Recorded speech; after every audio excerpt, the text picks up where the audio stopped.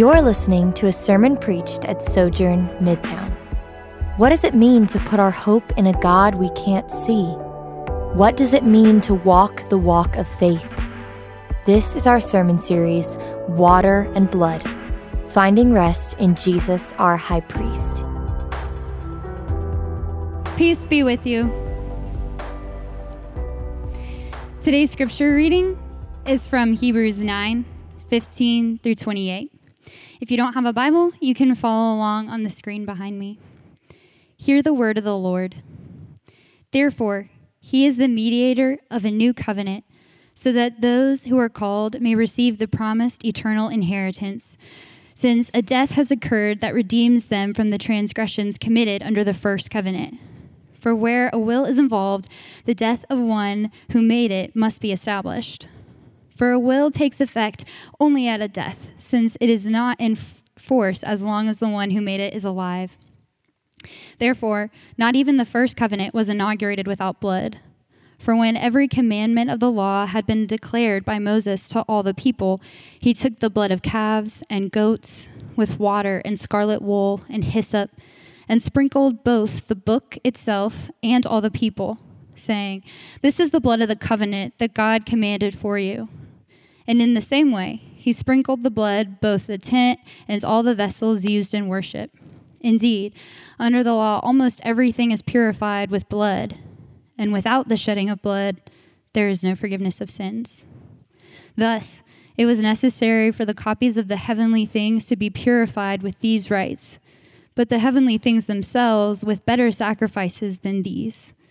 For Christ has entered not only into the holy places made with hands, which are copies of the true things, but into heaven itself, now to appear in the presence of God on our behalf.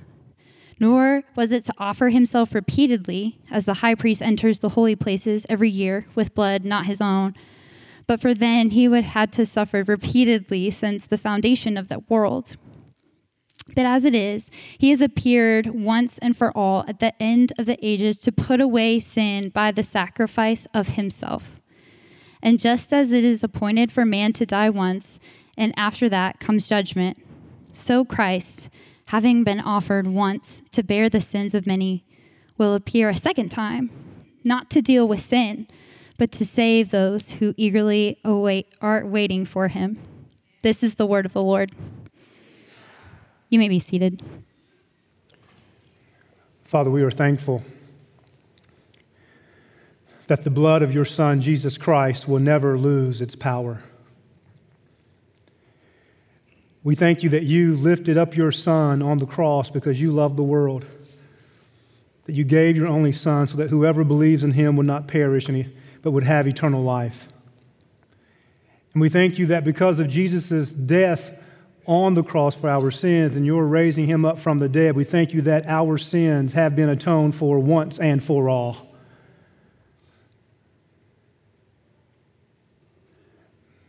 And Father, we come before you this morning on the basis of Jesus' shed blood, asking you to wash us in that blood this morning by the power of your Spirit.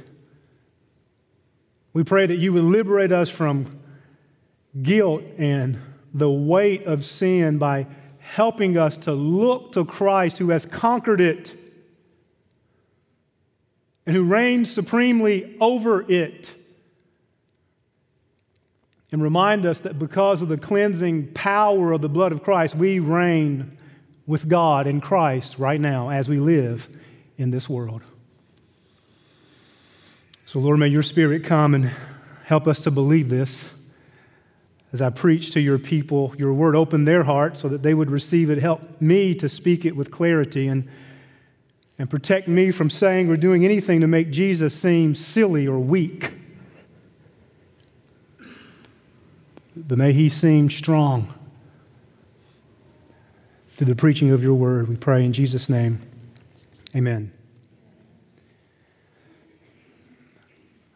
On April the 22nd, 1996, a few weeks after the tragic death of one of my high school friends who died at the tender age of 17, I repented of my sins and I gave my life to Jesus Christ when I too was only 17. A few weeks later, I was baptized. And one of the Christian songs I remember learning early in my walk with the Lord had these words: "What can wash away my sins? Nothing but the blood of Jesus. What can make me whole again?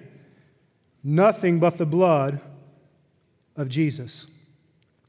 Oh, precious is the flow that makes me white as snow. No other fount I know. Nothing but the blood of Jesus." This song, I think, clearly communicates the message of Hebrews chapter 9, verses 15 through 28. Here, the author's basic point is Jesus and the new covenant are superior to the old covenant and the priesthood and the sacrificial system of the old covenant. Because Jesus' blood alone cleanses us from all our sins. This section continues the author's argument from chapter 7 through chapter 9, verse 14, that Jesus is a high priest in accordance with the order of Melchizedek. But Jesus' priesthood is superior to his because Jesus is the Son who died for our sins, who resurrected from the dead, who ascended into heaven in exalted form, and who sits right now at God's right hand, highly exalted, interceding for us as the perfect and superior high priest, as the Son who fulfills everything to which the old covenant pointed. The author mixes metaphors in chapters 7 through 10. He identifies Jesus as both the priest and the sacrifice, which is a powerful way of describing Jesus' death and resurrection. And he does this to emphasize to his audience that they must not turn away from Christ and return to the Mosaic covenant, because the Mosaic covenant pointed to Christ and is fulfilled in Christ. He does not want these Jewish Christians to walk away from Jesus and become apostates. He doesn't want them to fall away, because Jesus dealt with our sin problem on the cross. I want you to feel that this morning. And I hope you've noticed that constant theme in the singing this morning. The blood will never lose its power.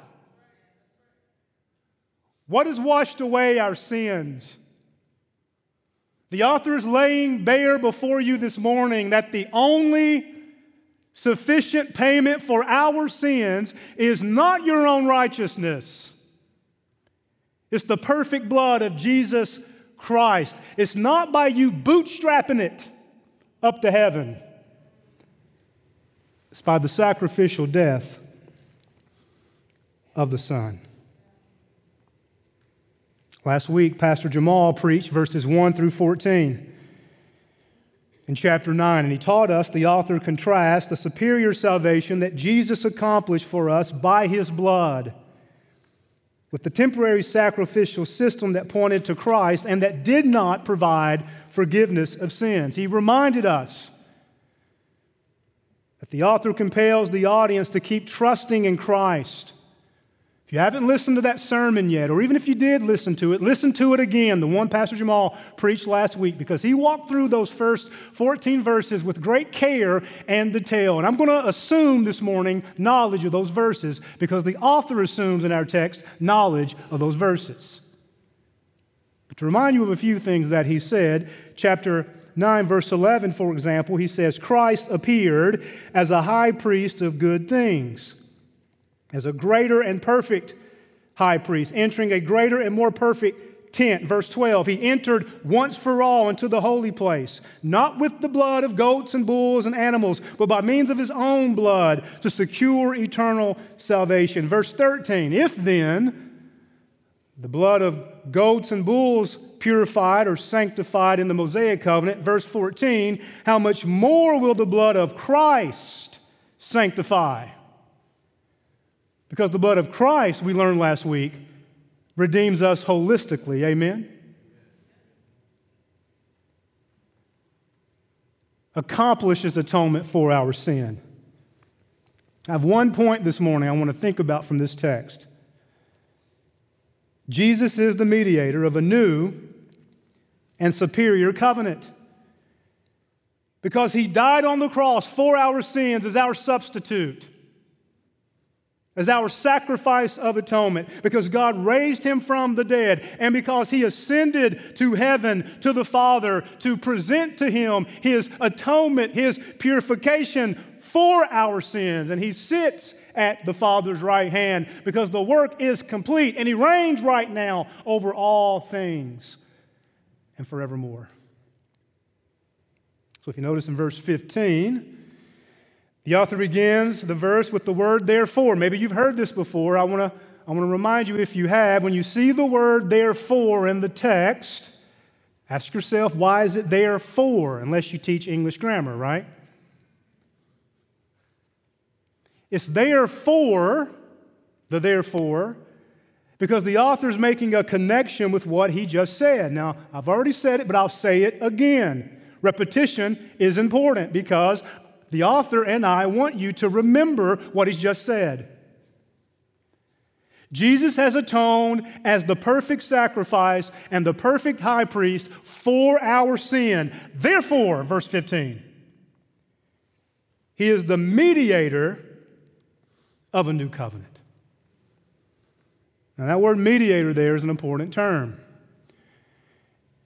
It means that Jesus was the agent through whom sinners have a relationship with God.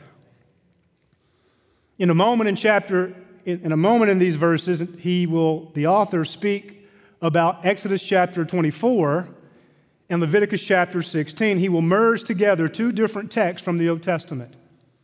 And in each of those two texts, Exodus 24 and Leviticus 16, there are two different mediators. In Exodus 24, the mediator is Moses, who goes up on Mount Sinai. He gets a word from God, and he represents the people of God. And he goes down and he gives the word of God to the people of God as their mediator.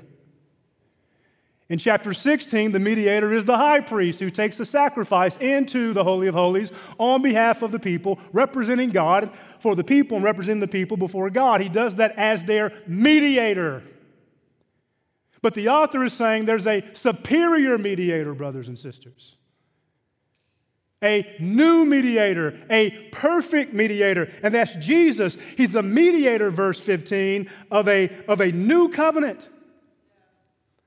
The old covenant is the Mosaic covenant. We'll say more about that in a moment. It's the covenant that is outlined from Exodus chapter 20 throughout the book of Deuteronomy. Deuteronomy, of course, repeats that Mosaic covenant before Moses dies. And the Mosaic covenant marked the people of God off as the people of God. As God graciously delivered them out of slavery, he then gave them a law by which to identify with him and to distinguish them from the other nations. That covenant is an old covenant because the new has come. Are you with me? That old covenant pointed to is fulfilled in and realized in Christ. That's the whole point of the first 14 verses, talking about these copies and these symbols and these images in the Mosaic covenant. So Jesus is the mediator of a new covenant, and by new, oh yes, he does mean a better covenant.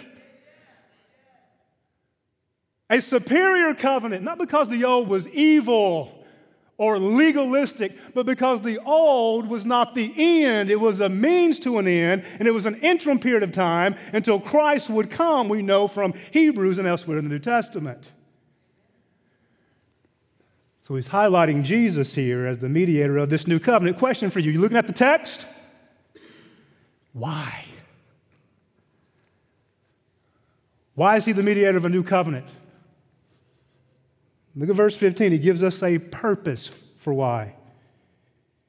He's the mediator of a new covenant so that, here it is, so that those who are called may receive the promised eternal inheritance. Now stop. Let's think about that for a moment. Are y'all with me? Are you with me?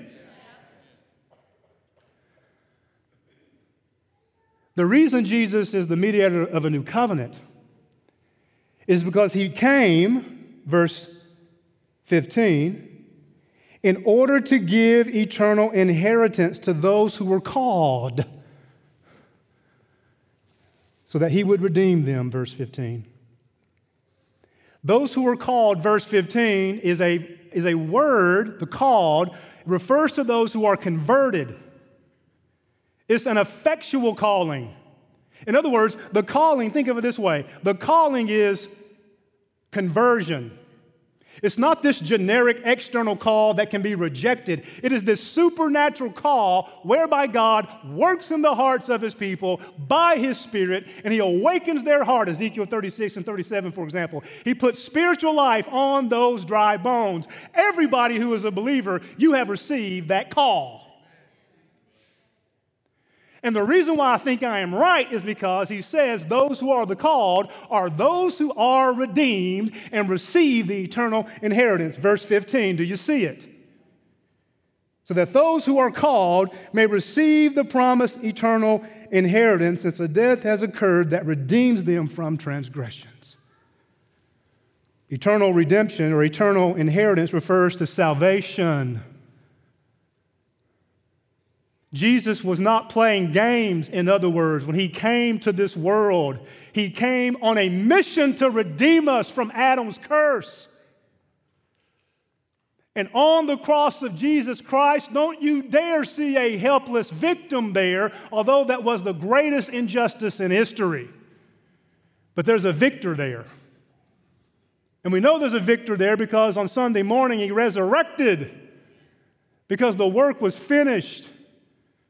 So Jesus is a mediator of a new covenant so that he would redeem those who are called, that he would redeem those who need to be redeemed from sin. That's all of us who believe.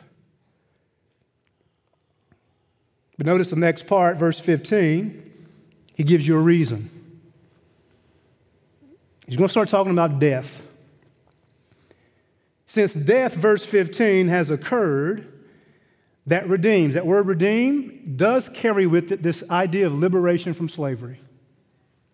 There is some level here where Jesus is not only presented as the new and superior high priest, but he's also the new and better Exodus. Remember that story in Exodus when Israel was delivered from slavery and they praised God in Exodus 15 for delivering them, for redeeming them. There's a better Exodus that has come. That Jesus Christ has redeemed sinners, paralyzed and dead in trespasses and sins. And he redeems them by his death, right? Verse 15. And notice at verse 15, he redeems them by his death, a death that happened to redeem them from the transgressions committed under the first covenant. In the Mosaic covenant, let me ask you this question. It is rhetorical.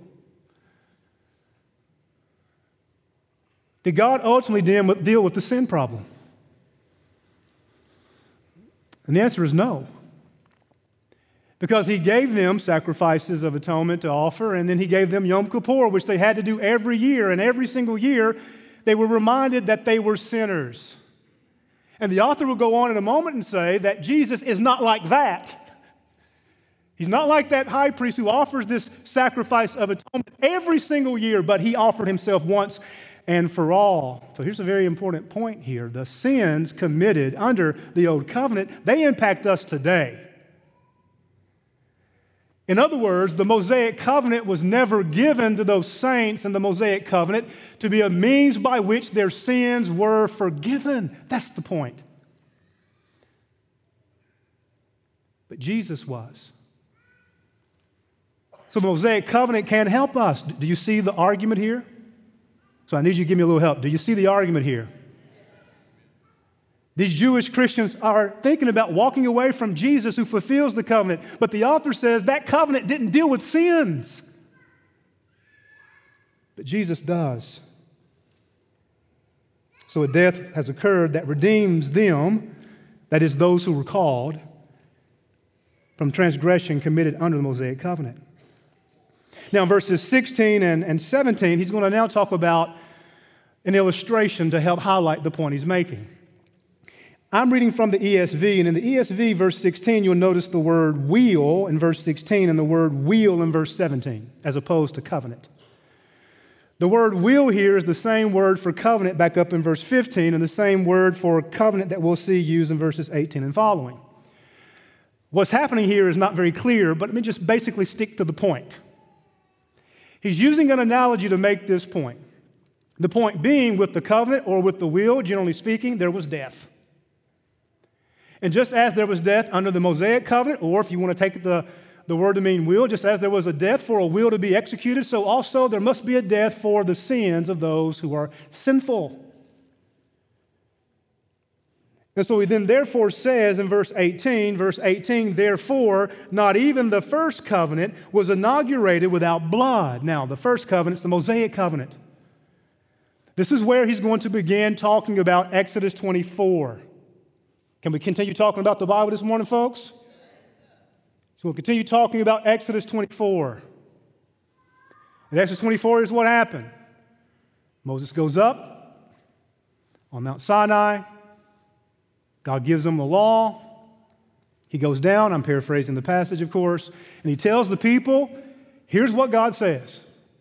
And the people say, amen, brother Moses, we'll do everything the Lord says we need to do. So then in order to ratify that covenant, Moses shed some blood, killed some animals. He sprinkled some of the blood on the book of the covenant. He sprinkled some blood on the people. And he sprinkled some blood on the objects of the tent of meeting, in order to symbolize that God has entered into a covenant with his people with blood, and in order to obligate his people to God. Now we know, of course, historically they did not uphold their end of the deal. But the reality of the covenant is not rooted in their disobedience or obedience. It's rooted in God's promise to do something for his people. And Moses' point in Exodus 24 is that God has acted. The author of Hebrews is saying that event in history is pointing us to the moment when the high priest, Jesus, would come and bleed once and for all to fulfill the stipulations of the covenant and to deal with the sins of the people. Are y'all still with me?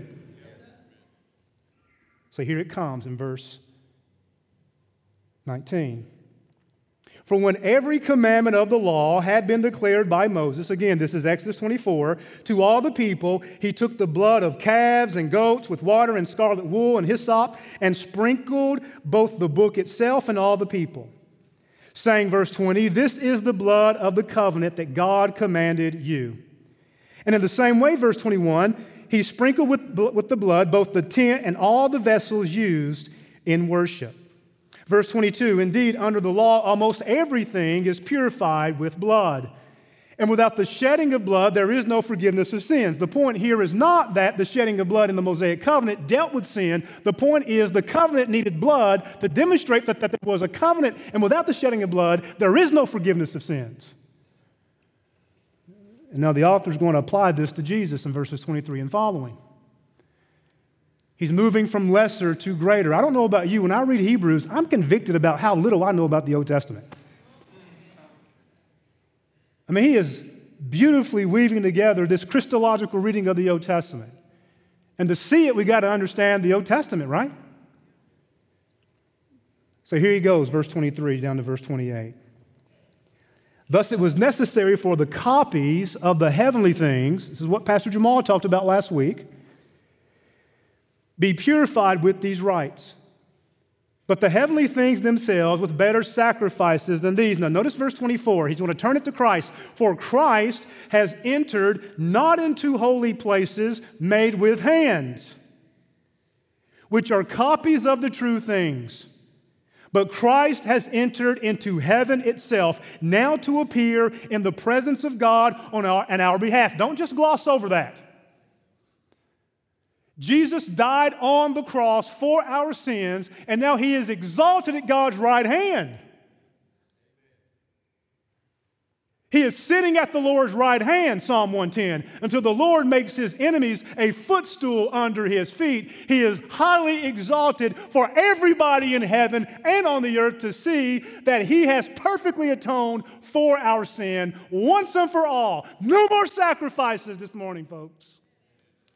No lambs are slain this morning here because of Jesus' perfect sacrifice and his resurrection from the dead.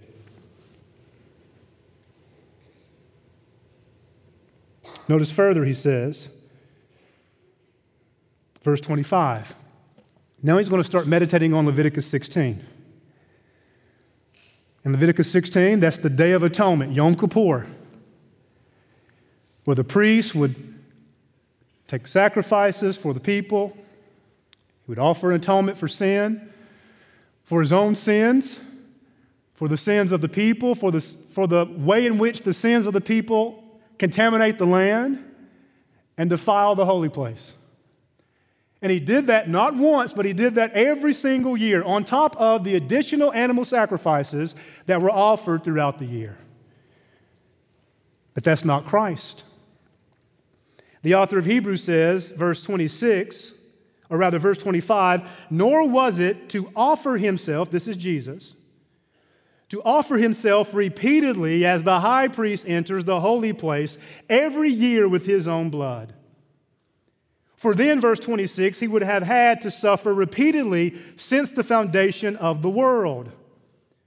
But as it is, he has appeared once for all. And he says a lot of onces for all throughout this passage. Jesus did not offer himself as a sacrifice twice. He offered himself on Calvary's hill once. It is finished. That's why he cries out, it is finished. There is no other means of atonement. That is it, brothers and sisters, and praise God it is. Amen?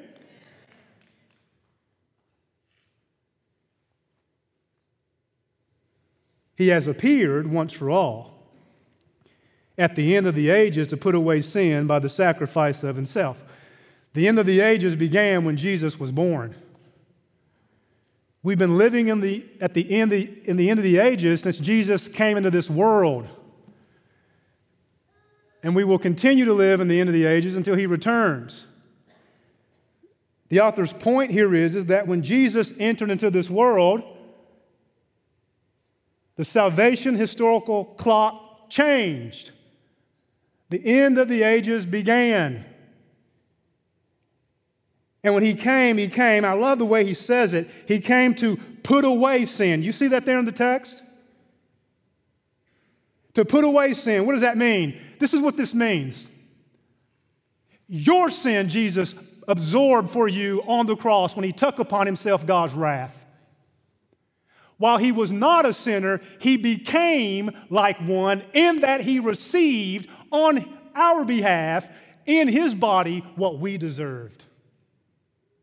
He lived a perfect life, did not ever sin against God, never desired to sin, never sinned, and he yet on the cross put away your sin because God treated him as unrighteous and he treats us as righteous in Christ by faith. He got wrath, shame, judgment, humiliation. We get righteousness in Christ by faith, and we have our sins forgiven. That's what it means to put away our sin, folks. You feeling weighed down this morning by the burden of sin? Well, if you are a Christian, Christ put your sin away.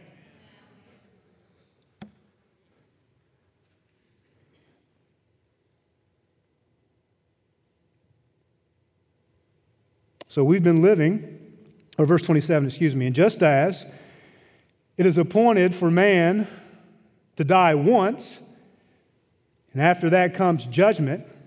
And here he goes again. So Christ, having been offered once to bear the sins of many, will appear a second time, not to deal with sin, but to save those who are eagerly waiting for Him. When Jesus came the first time, He came to deal with our sin problem. When He comes a second time, He's coming to deliver us from His future wrath. That's what salvation in part is. There's a day of wrath reserved at the end of history. And when Jesus returns, the dead will be raised, the books will be opened, the scales will be weighed. And those of us who are called, that is, those of us who are converted, those of us who are trusting in Christ, those of us who have our sins washed in the blood of the Lamb, He's coming to save us because we are the ones who are patiently waiting for Him. Brothers and sisters, Christ has atoned for our sins once and for all by His substitutionary death for our sins. 3 applications. 1, Jesus fulfills the Old Covenant. But read the Old Testament as Christian scripture. I became a Christian in 1996. I wasn't raised in church. But 2 years after I became a Christian, I found myself pursuing biblical and theological education. A few years later, I was in seminary pursuing more biblical and theological education. A question that I constantly asked myself was, how does the Old Testament apply to Christians? And how do the commandments of God in the Old Testament apply to Christians? Since Jesus fulfills the Old Covenant. The students in S2 are studying the 10 Commandments. And perhaps they, as I and as you, may also have some same or similar questions. It's important for us to remember that the 10 Commandments and the entire Mosaic Covenant were not evil. I want to say that again. The Old Testament is not evil. God's commands are not evil. One of the sad myths handed down from generation to generation is the myth that the Old Testament and the Mosaic Covenant were bad, but the New Covenant is good. The Old Covenant was legalistic, and the New Covenant is gracious. Brothers and sisters, that is wrong and borderline anti-Semitic. The Old Covenant was a gracious covenant. God graciously chose Israel because He loved them as a people. Deuteronomy chapter 7. Why does God elect Israel to be Israel? He says, because He wanted to. And because He loved them. And then after He delivered them out of Egyptian slavery, He gives them a law. Grace comes first. Deliverance, election. And then deliverance from slavery. And then they get Torah. They don't get Torah so they can bootstrap it out of Egypt, right? They don't get the Old Testament to bootstrap it up into heaven. They receive the Mosaic Covenant as a mark to mark them off, to separate them, to distinguish them from the other nations, and to mark them off as this unique people whom God chose and delivered out of Egypt. However, the law was a temporary guardian that marked off the people of God as the people of God in the Old Testament, so that they would live distinctly from the other nations until Christ would come, so that we would be justified by faith in Christ, Galatians chapter 3. The commandments of God were given to God's people, never, pardon the double negative, to save them. God gave them the law to serve as a mark of who His people were. But here's the question. Do the 10 Commandments and the Old Testament apply to us? Well, the answer is yes and no. Yes, we must obey God's commands, but we are not required to live in accordance with the Mosaic Covenant as a system that marks us off as God's people, as Christians. As Christians, we live in accordance with the Spirit and not in accordance with the flesh. As we're living in accordance with the Spirit who produces love and joy and peace and patience and kindness and self-control, against such things there is no law. We in essence fulfill everything the law commands, right?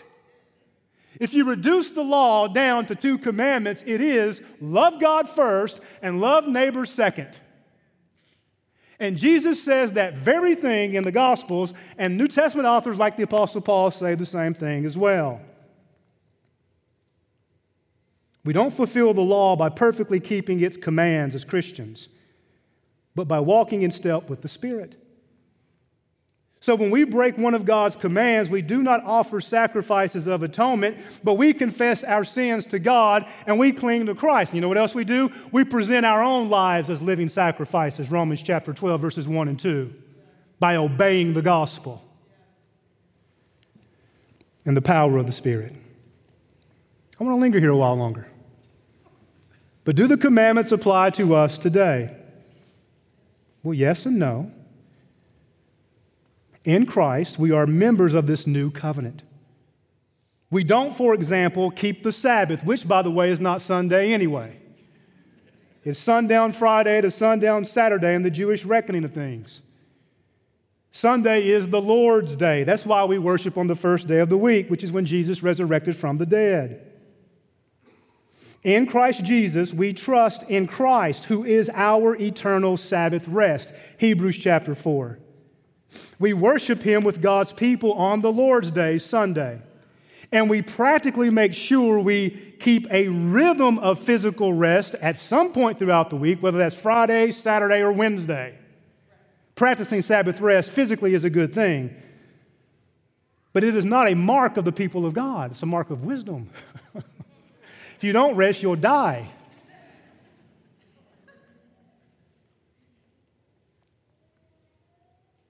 A further word here. In Christ Jesus, we at Midtown, we are an ethnically diverse group of people. We are the people of God in Christ. We are marked off now not by the Mosaic covenant, but by Christ and the transformative power of the Spirit. The people of God are Jews and Gentiles in Christ, not because the old covenant was evil, but because it was never intended to save us. Yes, we read the Old Testament and God's commands on their own terms, but we also must read them as Christians who are looking intentionally at how the New Testament authors apply those Old Testament commands to us as believers. Does that make sense? So what is an interpretive guide? What is it? And people disagree about this, but what is an interpretive guide for you when you're reading the Old Testament? You know what it is? The New Testament. The Old Testament was their Bible. And they are reinterpreting the Old Testament in light of God's revelation of His Son in Christ. Oh, they understand the historical context, but they're not walking around talking about offering sacrifices anymore. They're walking around talking about Jesus is better than that. So we take the text seriously, but we apply it in a new covenant way by the power of the Spirit. So we love God and we love our neighbors as ourselves, but we don't offer sacrifices of atonement because Jesus is the sacrifice of atonement. Here's another application related to this. I want to speak more specifically about the people of God. Jewish Christians can continue to live a Jewish way of life if they want to, but they cannot impose a Jewish way of life onto Gentiles in Christ. And if you're not a Jew today, you are a Gentile. Hope you understand that. When the Bible talks about Gentiles, it's talking about all non-Jews.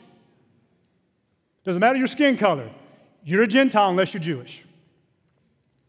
And in Christ Jesus, Jews don't have to become Gentiles, but Jews cannot make Gentiles become Jews, right? Likewise, Gentiles in Christ are transformed by the power of the Spirit, but we are still Gentiles. But we can't live as immoral, ungodly Gentiles anymore. We have to live more like Jews, without becoming Jews, because we follow Christ. But Gentiles cannot impose our Gentile identity on non-Jews. Because Jews and Gentiles in Christ, regardless of tongue and tribe and people and nation, we are all the people of God by faith in Christ, and we maintain clear ethnic distinctions in Christ. Let me say it to you this way. In Christ Jesus, the ethnic identities of Jews and Gentiles are transformed, but not erased or eradicated or obliterated. So in Christ Jesus, we see the beauty of diverse ethnicities that are transformed by the power of the Spirit. And I'm sorry. No, I'm not sorry. If you don't believe that's true, you don't understand redemptive kingdom diversity. It has always been God's vision to redeem Jews and Gentiles without making either group convert to Judaism or Gentile, I'll make up a word, ism. So anytime we read a commandment in the Old Testament, we should remember at least two things. Every single commandment and the entire Old Covenant system pointed to and were fulfilled by and are realized in Christ. Second, we should ask the Spirit to help us understand how we apply these Old Testament commands as those who have been transformed by the power of the Spirit to love God with all of our hearts and souls and minds and strength in Christ. Second application. Confess your sins to Jesus, your great high priest.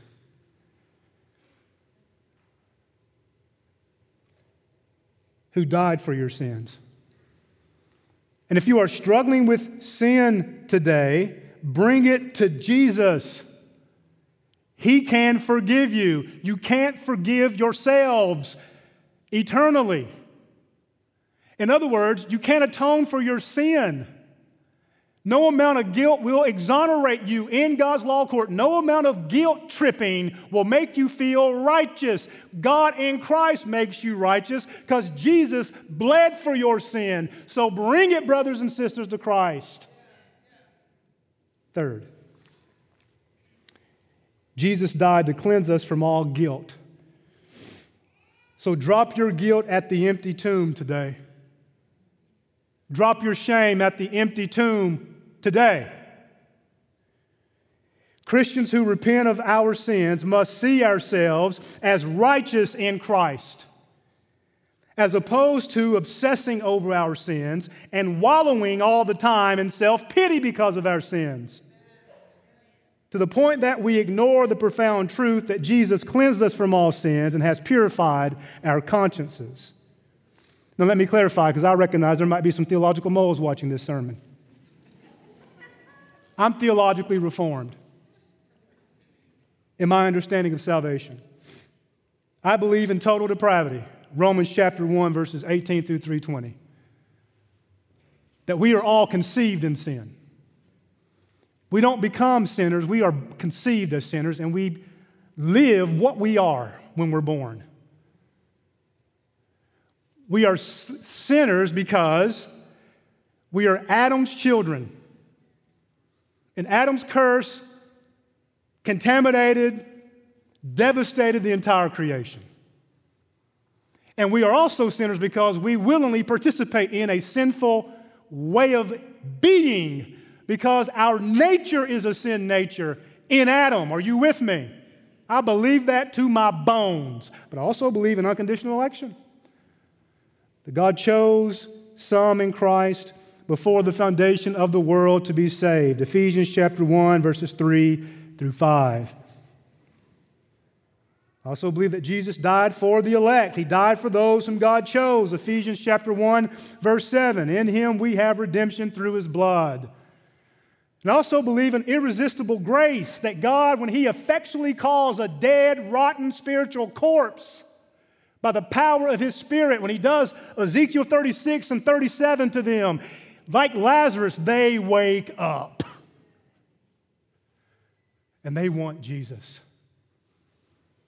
He regenerates their heart and gives them faith to repent and believe. I also believe in the perseverance of the saints. that God will keep every person who belongs to Him. And yet, it is striking to me that those of us who are theologically reformed Christians, and if you don't know what that is, let's talk more after the service. We often spend a lot of time obsessing over our sin and depravity, but very little time reflecting on our new identity in Christ and God's saving mercy given to us to make us righteous in Christ as we live in the world. Do y'all hear me this morning? Let me lean more here, because I'm not preaching again for a while. Paul says to the Corinthians, some of you were homosexuals. You were adulterers. You were immoral. But in Christ Jesus, He calls them saints. Because they were washed. They were sanctified. They were justified. And they were redeemed. Reflecting upon our sin regularly is important, but only affirming how rotten to the core we are and how sinful we are is neither the gospel nor is it helpful. Of course, an appropriate level of introspection is helpful. I'm one of the most introspective people you'll ever meet. There have been times I've thought about resigning from being an elder because I drive 56 and a 55. So just know who's talking to you about this stuff this morning, all right?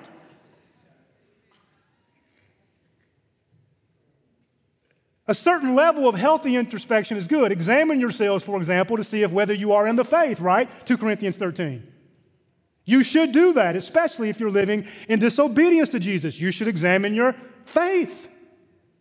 You should make your calling and election sure. But spiritual navel-gazing will lead us to despair if we fail to look to Christ. Perhaps one reason, I know this is complex, all right? One reason some of us deal with low self-esteem is because we're self-centered, constantly looking at ourselves and comparing ourselves to others, the families of others, the marital status of others, the kids of others, the vocations of others, as opposed to looking to Christ and finding our identity in Him and being content in our righteous status in Christ. Sadly, I think we as Christians are at times some of the most insecure people on the planet. If our eyes are rightly fixed on Christ, and if we are seeking to find our identity in Him as we pursue together a life of personal and corporate holiness, then we should be humble and confident. There is no contradiction there either. Humble and confident in Christ. False humility, that is actually sin, not confident humility. We should be secure and content in the world. Again, I know this is complex, but I'm a pastor. I'm not a clinician or a social scientist. It's my job to exposit the text, right? It's the job of others to help you in other areas where there might need to be some help. But that's not my lane. This is my lane, and I'm staying there, okay? It's my job to point you to Jesus.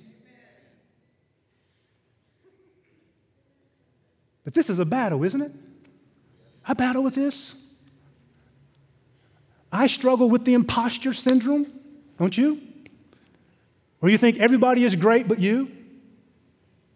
Right? Everybody is just knocking it out of the park but you. Well, we all feel that. But we should remember that God is not impressed with us.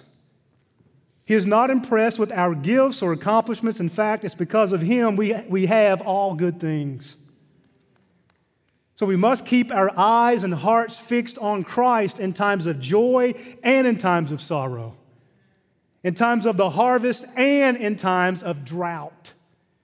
As the old song says, quote, when Satan tempts us to despair and reminds us of the guilt within, upward we look and we see Jesus there who made an end to all of our sin. Amen? If we only look to our sin and never to Christ, we may fall away from Jesus. Or we will be spiritually discouraged often.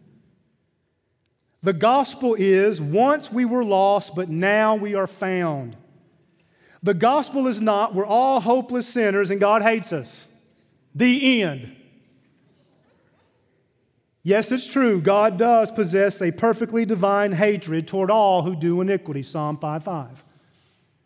And yes, it's also true that outside of Christ, in Adam, we are godless, Christ-rejecting, hell-bound sinners. But that's not the good news, is it? Actually, that's actually bad news. The gospel is we're hopeless sinners apart from Christ. But there is hope for all of us in Christ. Because of Jesus' shed blood for our sins and his resurrection, exaltation, and ascension, the author of Hebrews says that we can pursue and experience personal and corporate holiness as the people of God. And that we must therefore pursue it as the people of God. Because Jesus died for our sins to make us his people by faith. Thus, if you have a weak conscience today, and if you are obsessed with your personal sin as a Christian to the point that it leads you to despair and constant anxiety, one thing, I want to repeat that again. One thing, not the only thing, one thing you need to do is to turn away from your sin and to direct your attention to Christ. Turn the attention away from how worthless you are and focus on how righteous you are in Christ. As one theologian said, we're both the saved and the sinner at the same time, right? Okay, I've lost you. I'm going to wrap this up. When I don't get call and response for the 11, it's time to land the plane, all right?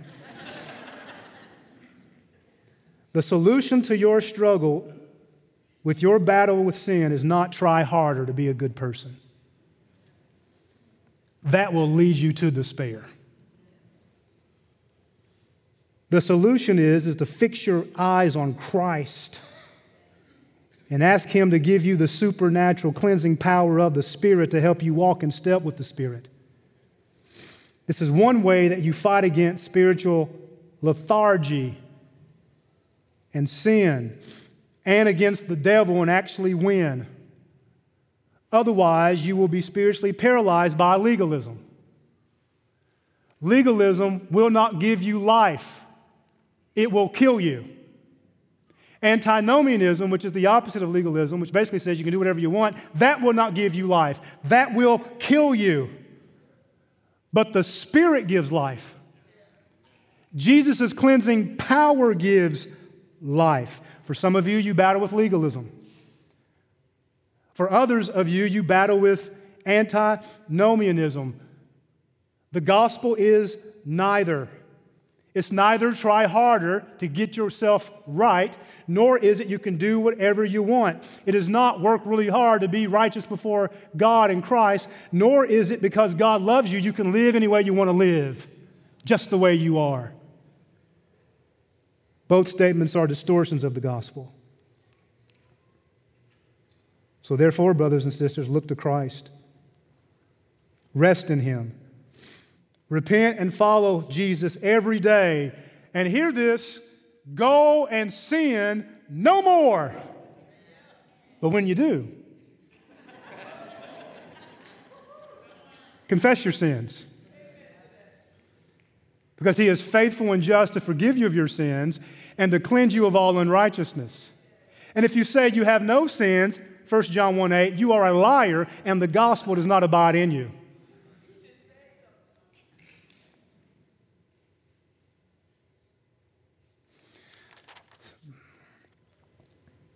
So I begin how I ended, or I end how I began.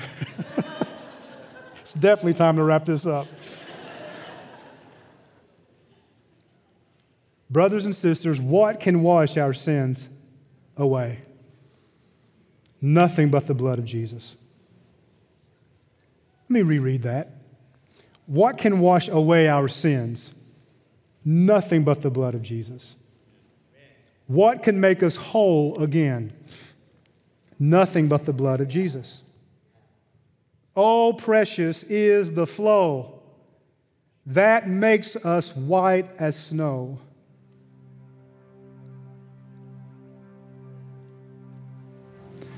No other fount we know. Nothing but the blood of Jesus. Let's pray. Hi, I'm Jamal Williams, lead pastor of Sojourn Midtown. Thanks for listening.